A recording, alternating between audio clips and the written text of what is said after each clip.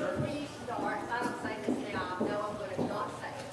So I just want to say that while we're singing, I will stop and remember. I want to thank God because I stopped and remembered on the 28th, just a few days ago, that it was 50 years ago that God saved my soul, and then I'll never forget that feeling. And I went back to the very night training unit that it was, and just relived that whole night and the way it made me feel. And I just thank God that I'm still feeling His presence and that He's still with me and He's never left me all these 50 years. Amen. Amen.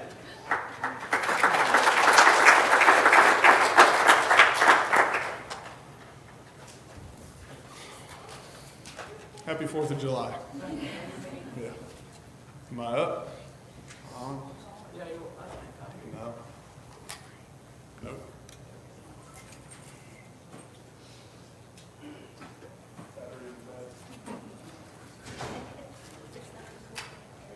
I'm going to stand in one place. Hold on. Can't run around. Can't run on top of the pews.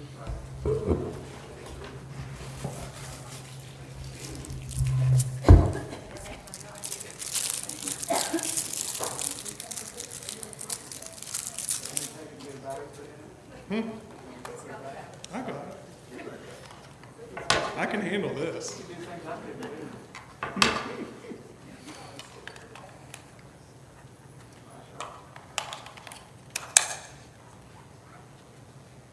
There we go.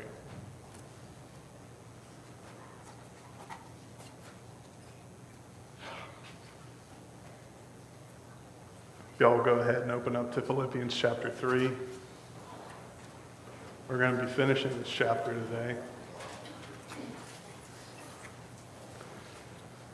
There's so much, and I can't wait to get into it. But I'm glad you're all here. I'm glad for our church. I'm thankful to God. Thankful that I'm privileged to stand up here today before you. So let us enter into a time of prayer before we study God's Word. Join with me. Father God, I thank you for your evident presence here today, for the way that you are working and moving and growing the people in this church. Father God, I'm so grateful that it's not dependent upon me or any other teacher, God. We're wholly reliant upon you in our worship, for our salvation. God, for your word and everything, God, we just lean on you.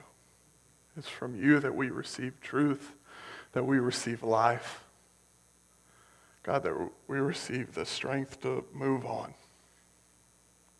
to fight the fight each day. God, I thank you for the fact that we can gather together once a week to celebrate, to worship, to be grateful, to be broken, just to be before you.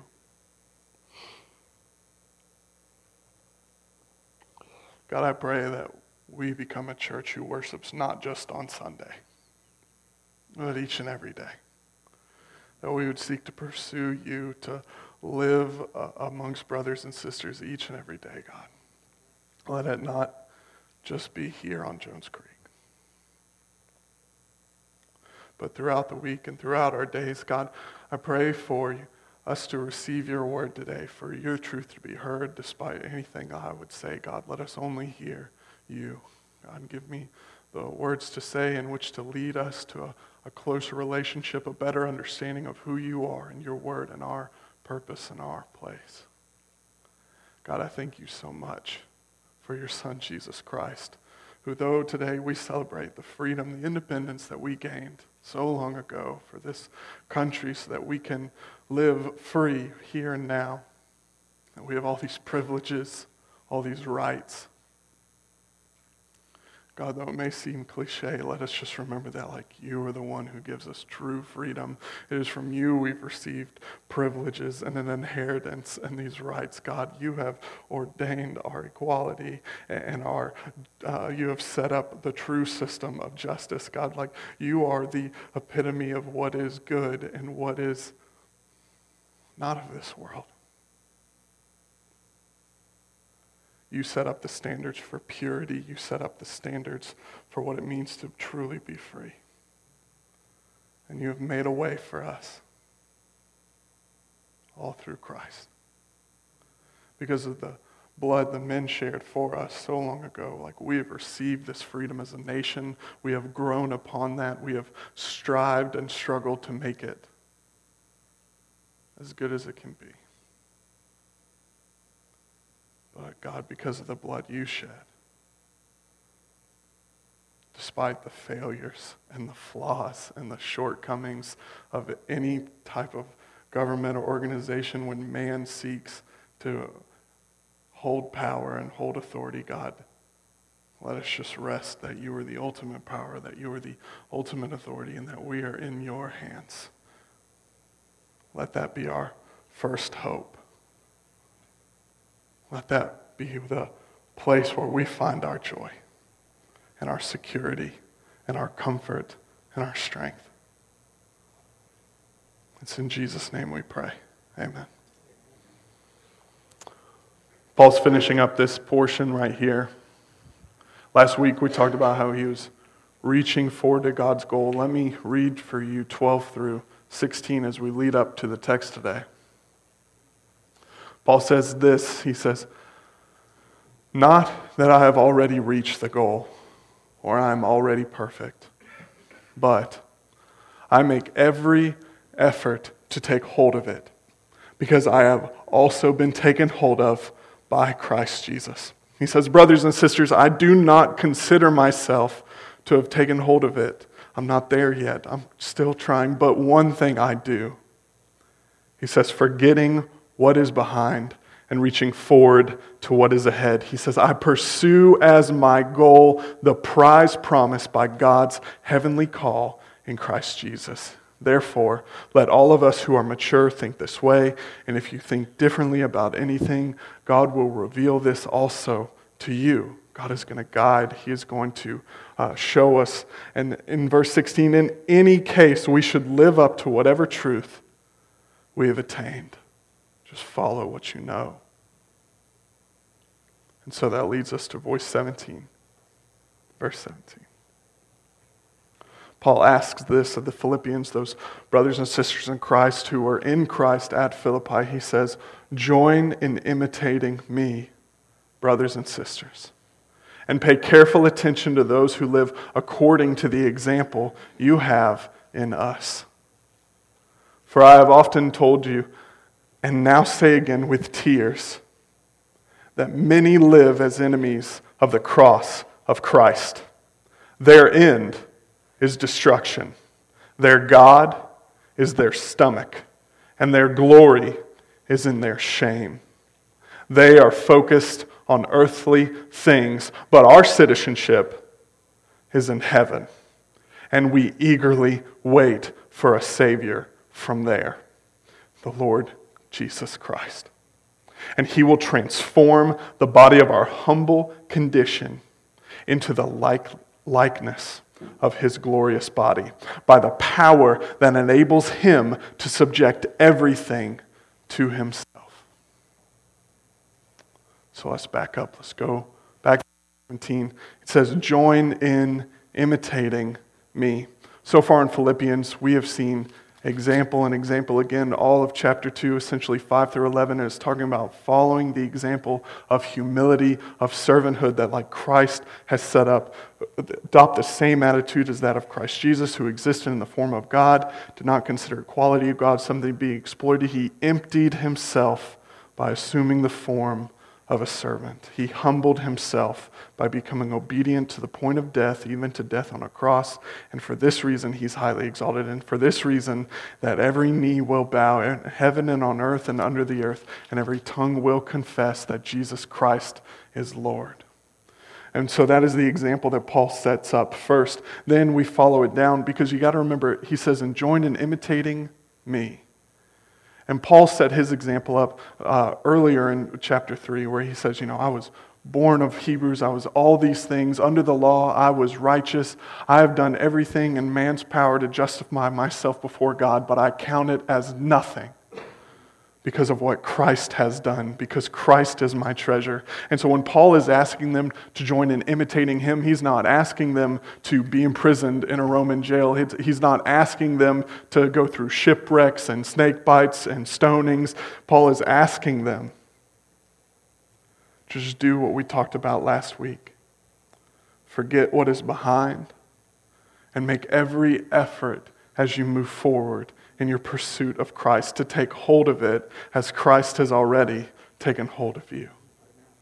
And so that's what he's saying. It's not a boastful thing. It's not, look at all the ways in which I have done these miraculous and amazing things and how I've healed people and how I've cast out demons. No, just keep pursuing God. Imitate me. Forget what is behind and strive continuously through your shipwrecks, through your imprisonments, through your failures and your flaws, the thorns in your side. Just keep making every effort to pursue Christ.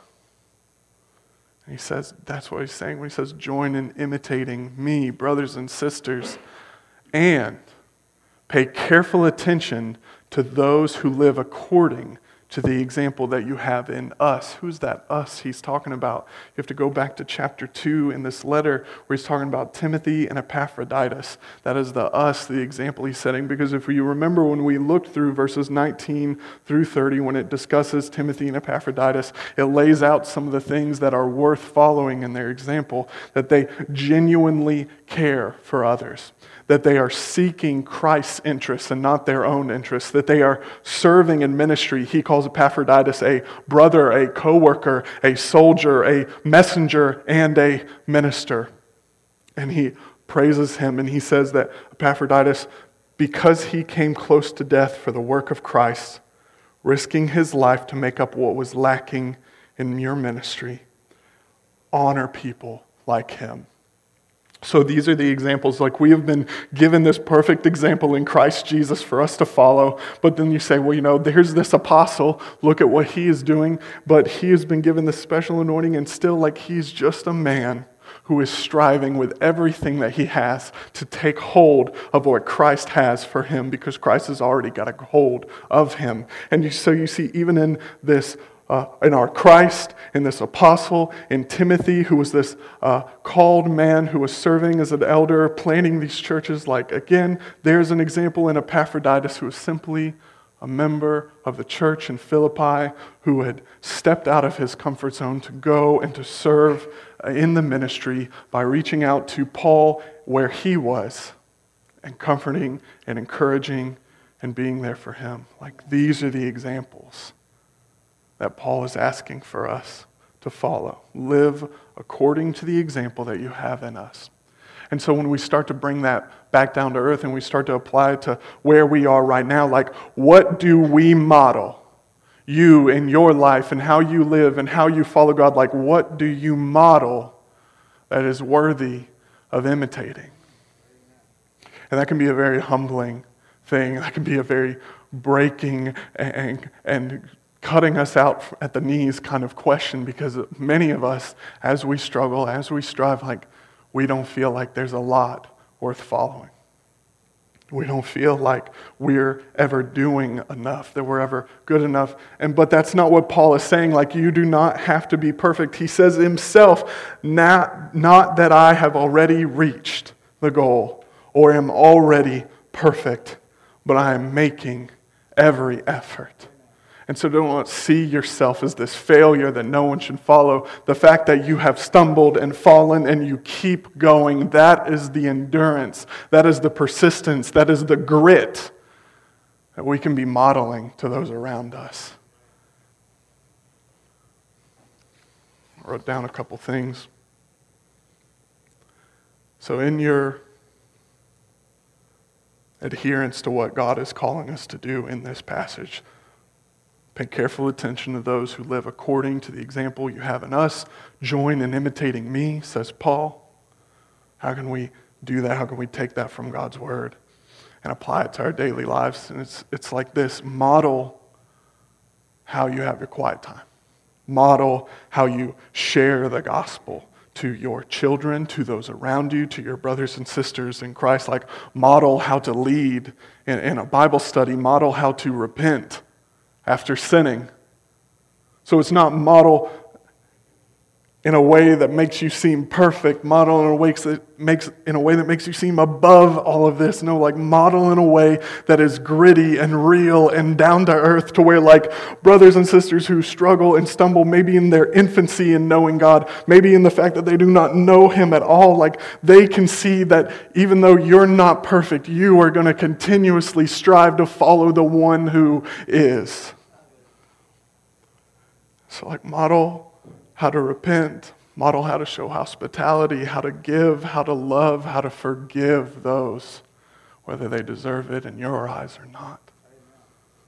Like, this is who Christ has called for us to be, not people who are already perfect, not those who have reached the goal, but simply those who are making every effort to pursue Him. And let that be the witness, that when we fall, we don't stay down, that when we struggle, we don't give up. Like, it is a continuous pursuit of something that we're not going to attain until the end. But we will attain it. We're going to read that later. He says this, "For I have often told you," moving on in the text, Paul says, "For I have often told you, and now say again with tears, that many live as enemies of the cross of Christ." Before we move on into these 4 kind of points he makes under that, like describing who the enemies of the cross of Christ are, we have to understand Paul's mindset, Paul's emotions, the context that comes with this when he says this. Because he says, "For I have often told you," so this is something that has continuously been with him, "I have often told you, and now say again with tears." Paul is broken over these truths, broken over the fact that this is what's happening with his people. If we flip to Romans chapter 9, just let me read a few quick verses for you. Romans chapter 9, verses 2 and 3. Paul is speaking about the Israelites who did not adopt Christ. They did not accept Him, and this is how he speaks about them.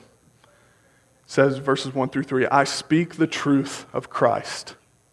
I am not lying. My conscience testifies to me through the Holy Spirit."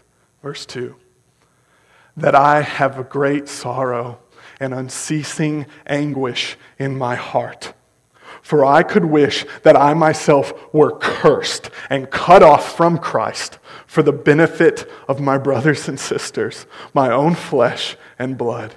So Paul is saying here that, like, he loves these lost, these Israelites, and to them belong the adoption, the glory, the covenants, the giving of the law, the temple service, the promises, the ancestors, and are theirs. And from them, by physical descent, came Christ, who is God all over, praised forever. Like, these are the people that God has chosen, and yet he sees, Paul is broken over the fact that they have not accepted him. They have revealed them. God has revealed himself to them. God has shown them. And Paul has made it clear, like, Christ is the Messiah. Christ has come. Like, this is our Father walking amongst us. He died for us, and this is the way that we can be atoned to Him. And yet they chose not to reject Him. And they chose to reject Him. They chose not to follow Him or accept Him. And Paul says, "For I could wish that I myself were cursed and cut off from Christ for the benefit of my brothers and sisters, my own flesh and blood. I love them so much. I just wish that they knew Christ, even if it meant that I did not know Him myself." It's with that attitude, it's with that mentality that he has often told the Philippians, and he now says again with tears, that many live as enemies of the cross of Christ.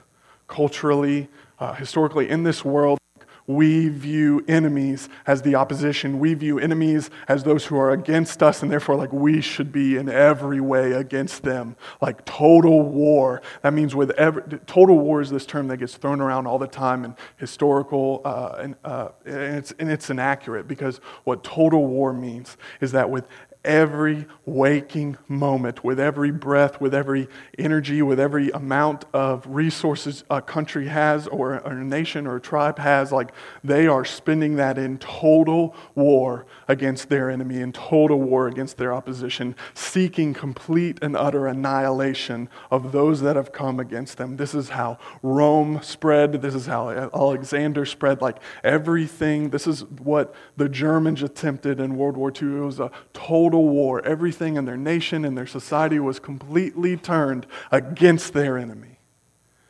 And so often because of that, because we are a nation, we are a people, like we are a tribe essentially, we have fallen into that same thing. We're like, we view our enemies as something that we should fight against wholeheartedly, like that they need to be destroyed, that we should turn total war against them. When in reality, biblically, what Christ has done in his example is that he came and he died for his enemies. He came and he died. We have all these Marvel movies, all these DC movies, like superhero movies are prominent and popular, and not a single one of them do we see a savior, a hero, like we do in Christ. Because Christ didn't come to defeat the enemy. He did. But Christ came to die for those who oppose him. Christ came to die for those who were sinning against him. Christ came to die so that he could redeem the whole world. But now we have this choice. And so there are those who will choose to be enemies of the gospel, to be enemies of the cross of Christ. And there are those of us who will choose to follow it. That does not put them in opposition with us. Notice here, Paul does not say that these are now our enemies. These are the people we're to go after, not to destroy them, but to save them. That's what Paul's talking about here. He would give up his own salvation if he could, if they would just know Christ themselves. But the reality, the truth is, many live as enemies of the cross of Christ. And this is how they're described here. It begins with this: their end is destruction. Their end is destruction. So often we look at people who are living in sin. We see them worldly as successful, as fruitful, as happy, as joyous. And that's why I think it's so important that Paul puts this here, now, at the beginning, like enemies of the cross. First thing you need to understand. The first thing you need to understand is that their end is destruction. What does destruction mean? How is Paul defining that term? If we are in Philippians and we go back to right in chapter 1, verse 28, Paul says this. He's talking about contending together for the faith of the gospel. And then verse 28, not being frightened in any way by your opponents. He says, this is a sign of destruction for them, but of your salvation. And this is from God. And so if we're trying to figure out, what does Paul mean here in chapter 3 by destruction, we see in chapter 1 that the way that he's defining it is in the exact opposition to salvation. And therefore, in this verse, destruction is alluding to the opposite of salvation, which is an eternity in hell. And so their end, no matter what their life looks like here on this earth, the enemies of the cross, their end is hell. A conscious, eternal torment from which there is no escape, there is no reprieve, there is no relief, and there is no hope. we can endure a lot of things in this life, a lot of hard things. A couple weeks ago, we were at a men's Bible study at Harrison's house one night, and I was just trying to be stupid in front of Tom Miller because I'm good at that. And we'd got these baked potatoes right out of the cooker, and I grabbed one because he was like picking it. I said, "Oh, these are hot." And I just grabbed one and I held it, and I was like, "These aren't that bad." Was it hot? Absolutely. But if you're going to be tough, you got to be dumb, or whatever the song says. And so, but I know, you can go through so many things in life, so many hard things, tough things. It's a mentality set where, whether it's sports or a hard portion of your life, you can suffer for a short time because you know it's going to be a short time. I can get through anything as long as it's only 10 minutes. You know what I mean? Because I know it's going to end. But their end is destruction. And there is no time limit. There is no off switch. There is no removing of them from that. The end, the finality, the end of the road, the end of the line, however you can look at it, when things come to a close. The enemies of the cross, their end is destruction. But God has made another way possible. And so the second attribute of the enemies of the cross of Christ is that their God is their stomach. Now, so often, people throw this out whenever you're getting into a diet, and it's a biblical thing. It's their God is their stomach. Don't let your diet rule your life, or this or that, or whatever. But what this means within its context, within the original language, just like when Jesus wept, when he was at the tomb of Lazarus, when he saw how broken the sisters were, he wept. That was a term that actually meant a churning of his gut, of his stomach, from the depths of his bowels. Because in that culture, in that time, right now we describe everything comes from the heart. Oh, it broke my heart, my achy breaky heart, right? But then, in that culture, in that context, everything was in the gut, okay? Everything was in your stomach. And so what this is alluding to is not that, their food is their God or anything like that, but it's almost a vague intentionality that, this is the center point of desire. This is the center point of what they long for, of what they seek. And so what Paul is saying here is that their God is their desires. They are ruled, that they are controlled, that they see ultimate authority as whatever they desire. And this encompasses so much, and that's why I think Paul left this intentionally vague, just encompassing all these things, because your desires can be that sexual immorality, your desires can be the addictions of the flesh, the desires of the flesh, anything of this world that you are pursuing, whether it be greed or wealth or sex or whatever these things are, whatever you desire, whatever your desires may be, that is what rules the enemies of the cross. That is who their God is. It is not God as they would know it in heaven. It is not Jesus Christ. It is their desires. Their God is their stomach.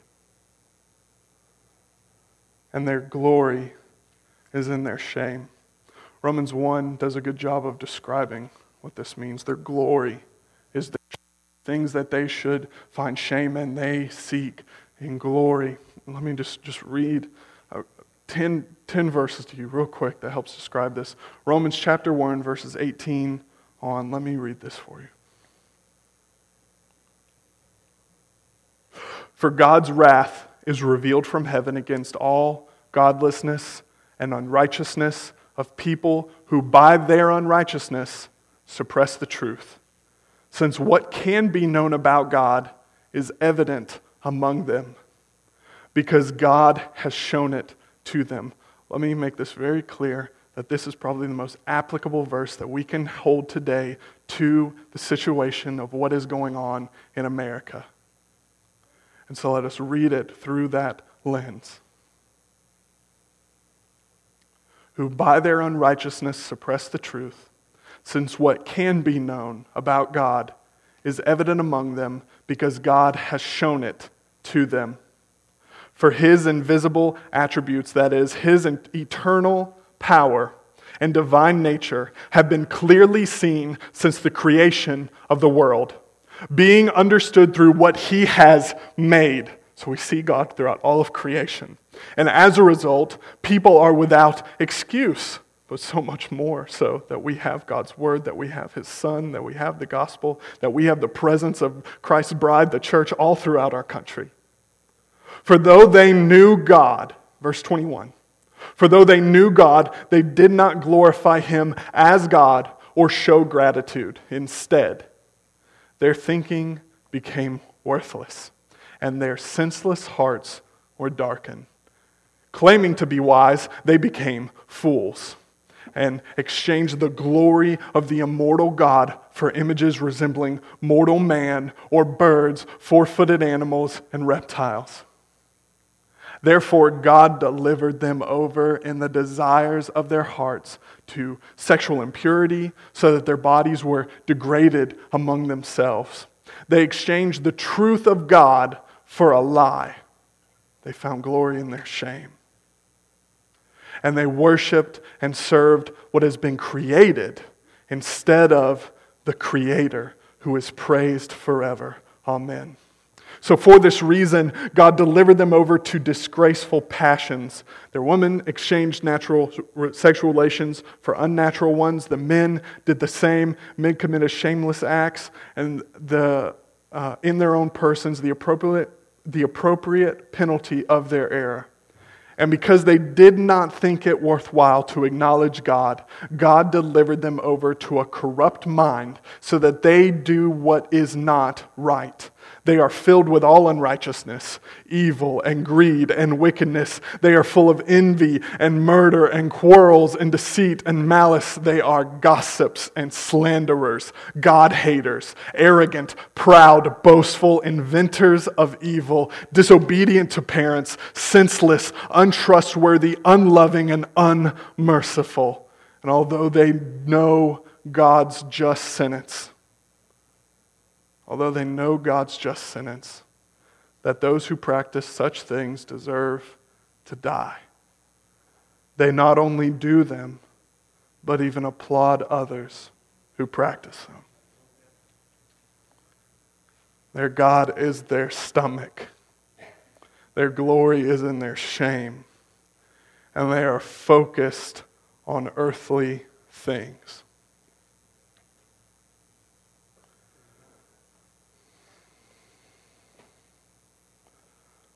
Something I want you to see right after. Now remember, even though we have laid all that out, even though I've spoken it with a tone of anger in my voice, even though I've pointed out like all the failures, all the flaws, like these are the people whom God died for, whom he sent his son to shed his blood for, to overcome death, to take on all the sins of the world. And so even though maybe before you were in this evil and greed and wickedness, maybe you were full of envy and murder and quarrels and a gossip and a slanderer and a God-hater, like that does not mean that there is not enough grace and blood and mercy. For if you would just turn to Jesus Christ and accept him, then your end would no longer be destruction. Your God would no longer be your stomach, and your glory would not be in your shame anymore. Because you now know God's just sentence that those who do these things deserve to die, but Christ came to die for the sinners. This is how we know God's love for us, that while we were still yet sinners, while we were still enemies of God, Christ came and died for us.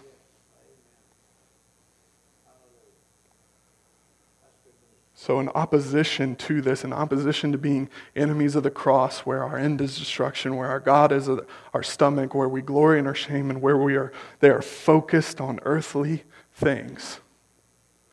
Right after that, we see the flip side of the coin, the reverse, the other part.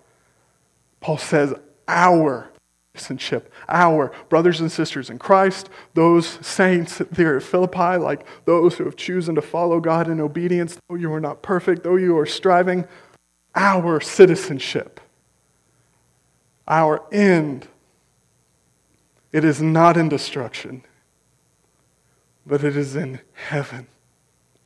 Our citizenship, where we belong, where we can lay claim to, where we are from and where we will return to. It is in heaven.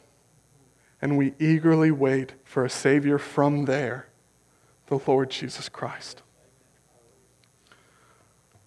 Gotta get back to Philippians. Philippians chapter 1 says this, verse 27, just one thing. As citizens of heaven, because Paul has already brought this up in this letter. Look at it all together in the package of this book. As citizens of heaven, live your life worthy of the gospel of Christ. We've already gone through that it's not a living up to, but a living out of, like that we have taken this in and now let's just enjoy it and live it and be a part of it. Like we have not earned our citizenship, but it has been granted and gifted to us. But what that means, what does it mean to be a citizen? Like if you are a citizen of one place, one nation, that means you are not a citizen of any other. You do not find a home if you are an American in Brazil or Peru or Spain or England. There's a thing as dual citizenship. Ignore that for my analogy. But if you have chosen to become a member of this nation or another, then you have rebuked membership and a home in any other. And our citizenship here, it gives us privileges. Just as as a Roman citizen, Paul was in prison and not immediately put to death because he had the privileges anointed to one who is from Rome. And he embraced that, and he used that. And so our citizenship is not something to be just tossed away or taken for granted. It is great and well that we are here and now Americans. We enjoy the privileges of this country, the freedom that it brings, but it does not mean that our faith is dependent or based upon the fact that we are Americans. But the privileges that God gives us as citizens of heaven are this. God extends this to all who would follow him. He says it is a forgiveness of sins. It's one of the benefits. Adoption as sons and daughters. That we are promised answered prayer, promised access to him through prayer, that we are promised eternal life, and that we are promised that God will be there and he will provide for us and he will care for us here on this earth, but yes, in eternity as well. And so even though it's 4th of July, even though we honor and we celebrate our country, there's nothing wrong with that. But it's wrong to see yourself as a citizen of anywhere but heaven first. That is our ultimate home. And though we are here now, and it is right for us to do whatever it is, I'll say whatever it is, it's right for us here and now to be the ambassadors that God has called for us to be. To share the gospel of Christ. If you want to, I promise you that if I thought legislation or the way that the government moves and shakes was how that you could change this country into a country that was following Christ, I would not be in the pulpit, I would be running for office somewhere. It is through our faith, it is through the saving knowledge and grace of the gospel that you can truly change people around you. And so if you want to see our nation look differently, then we must be more obedient to Christ and what he has called for us to do, which is go therefore and make disciples of the nations, starting with our own first.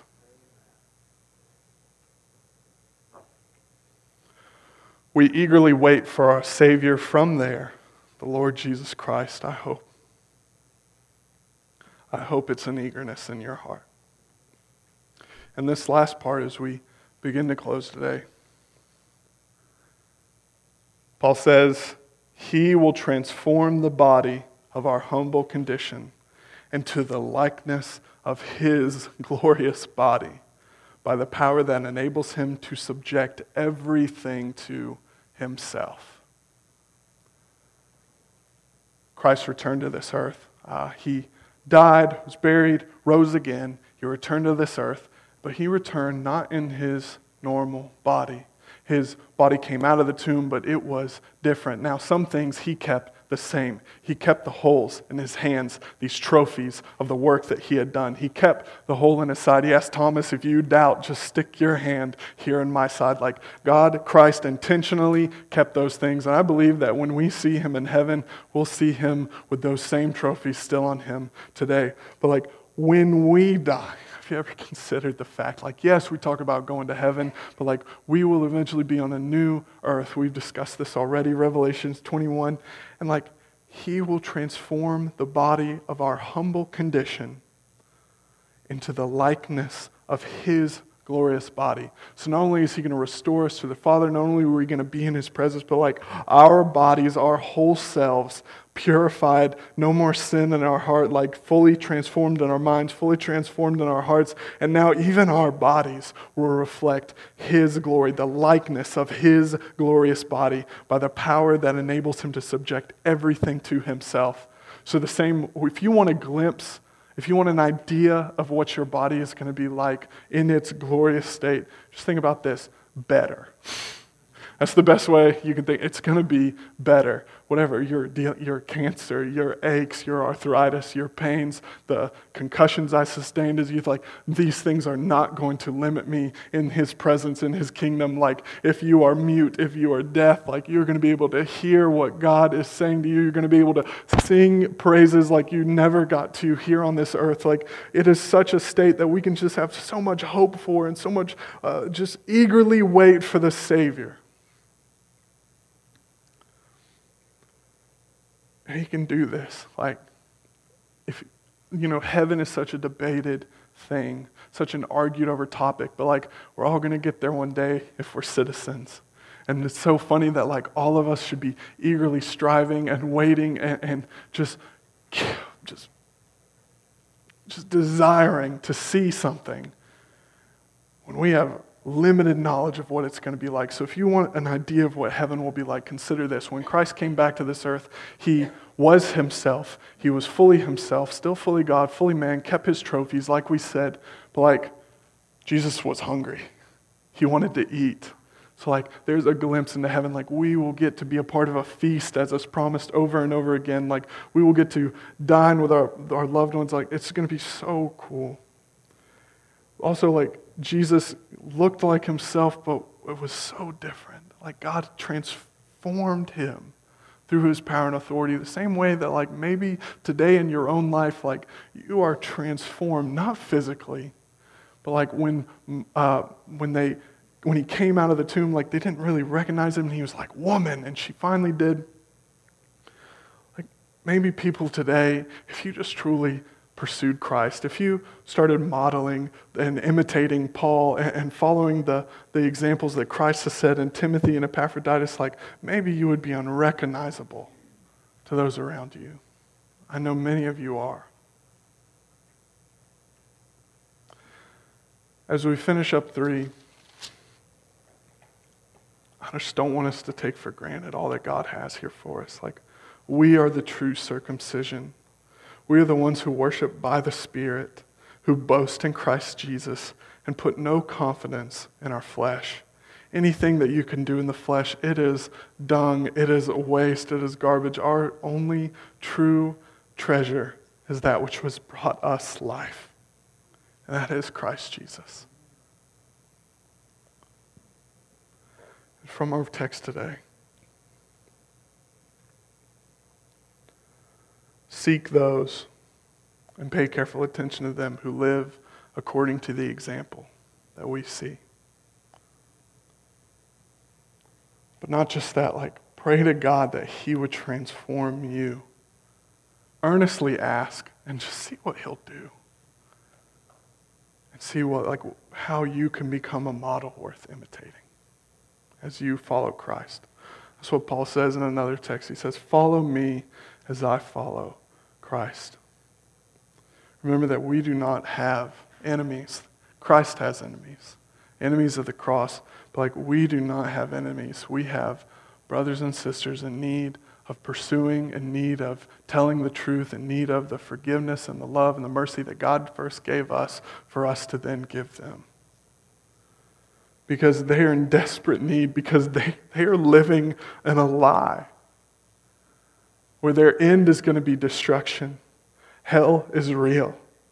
And their God is their stomach. They're just living out their desires like an animal does in the wild. And their glory is in their shame. All the things that they think are worth boasting in, they are what is killing them. And they are focused only on earthly things.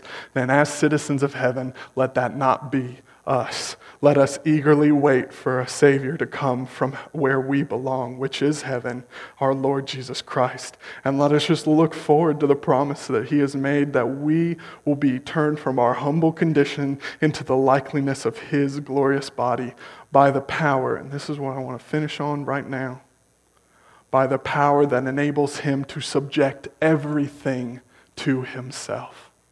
Remember when we read at the end of 2 through 11, every knee will bow in heaven and on earth and under the earth. Every tongue will confess that Christ is Lord, to the glory of God the Father. It is that same power. If you would pray for it, it can change you and your heart right now. James, if you'll come up. It's that same power.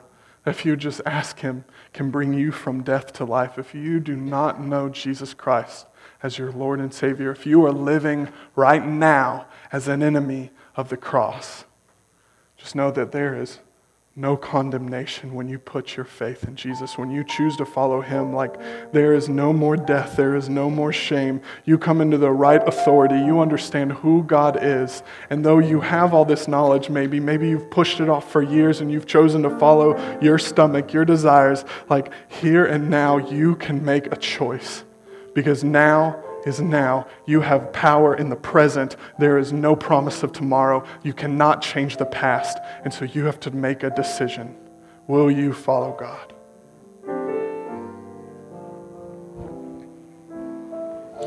This Page 552 as we stand.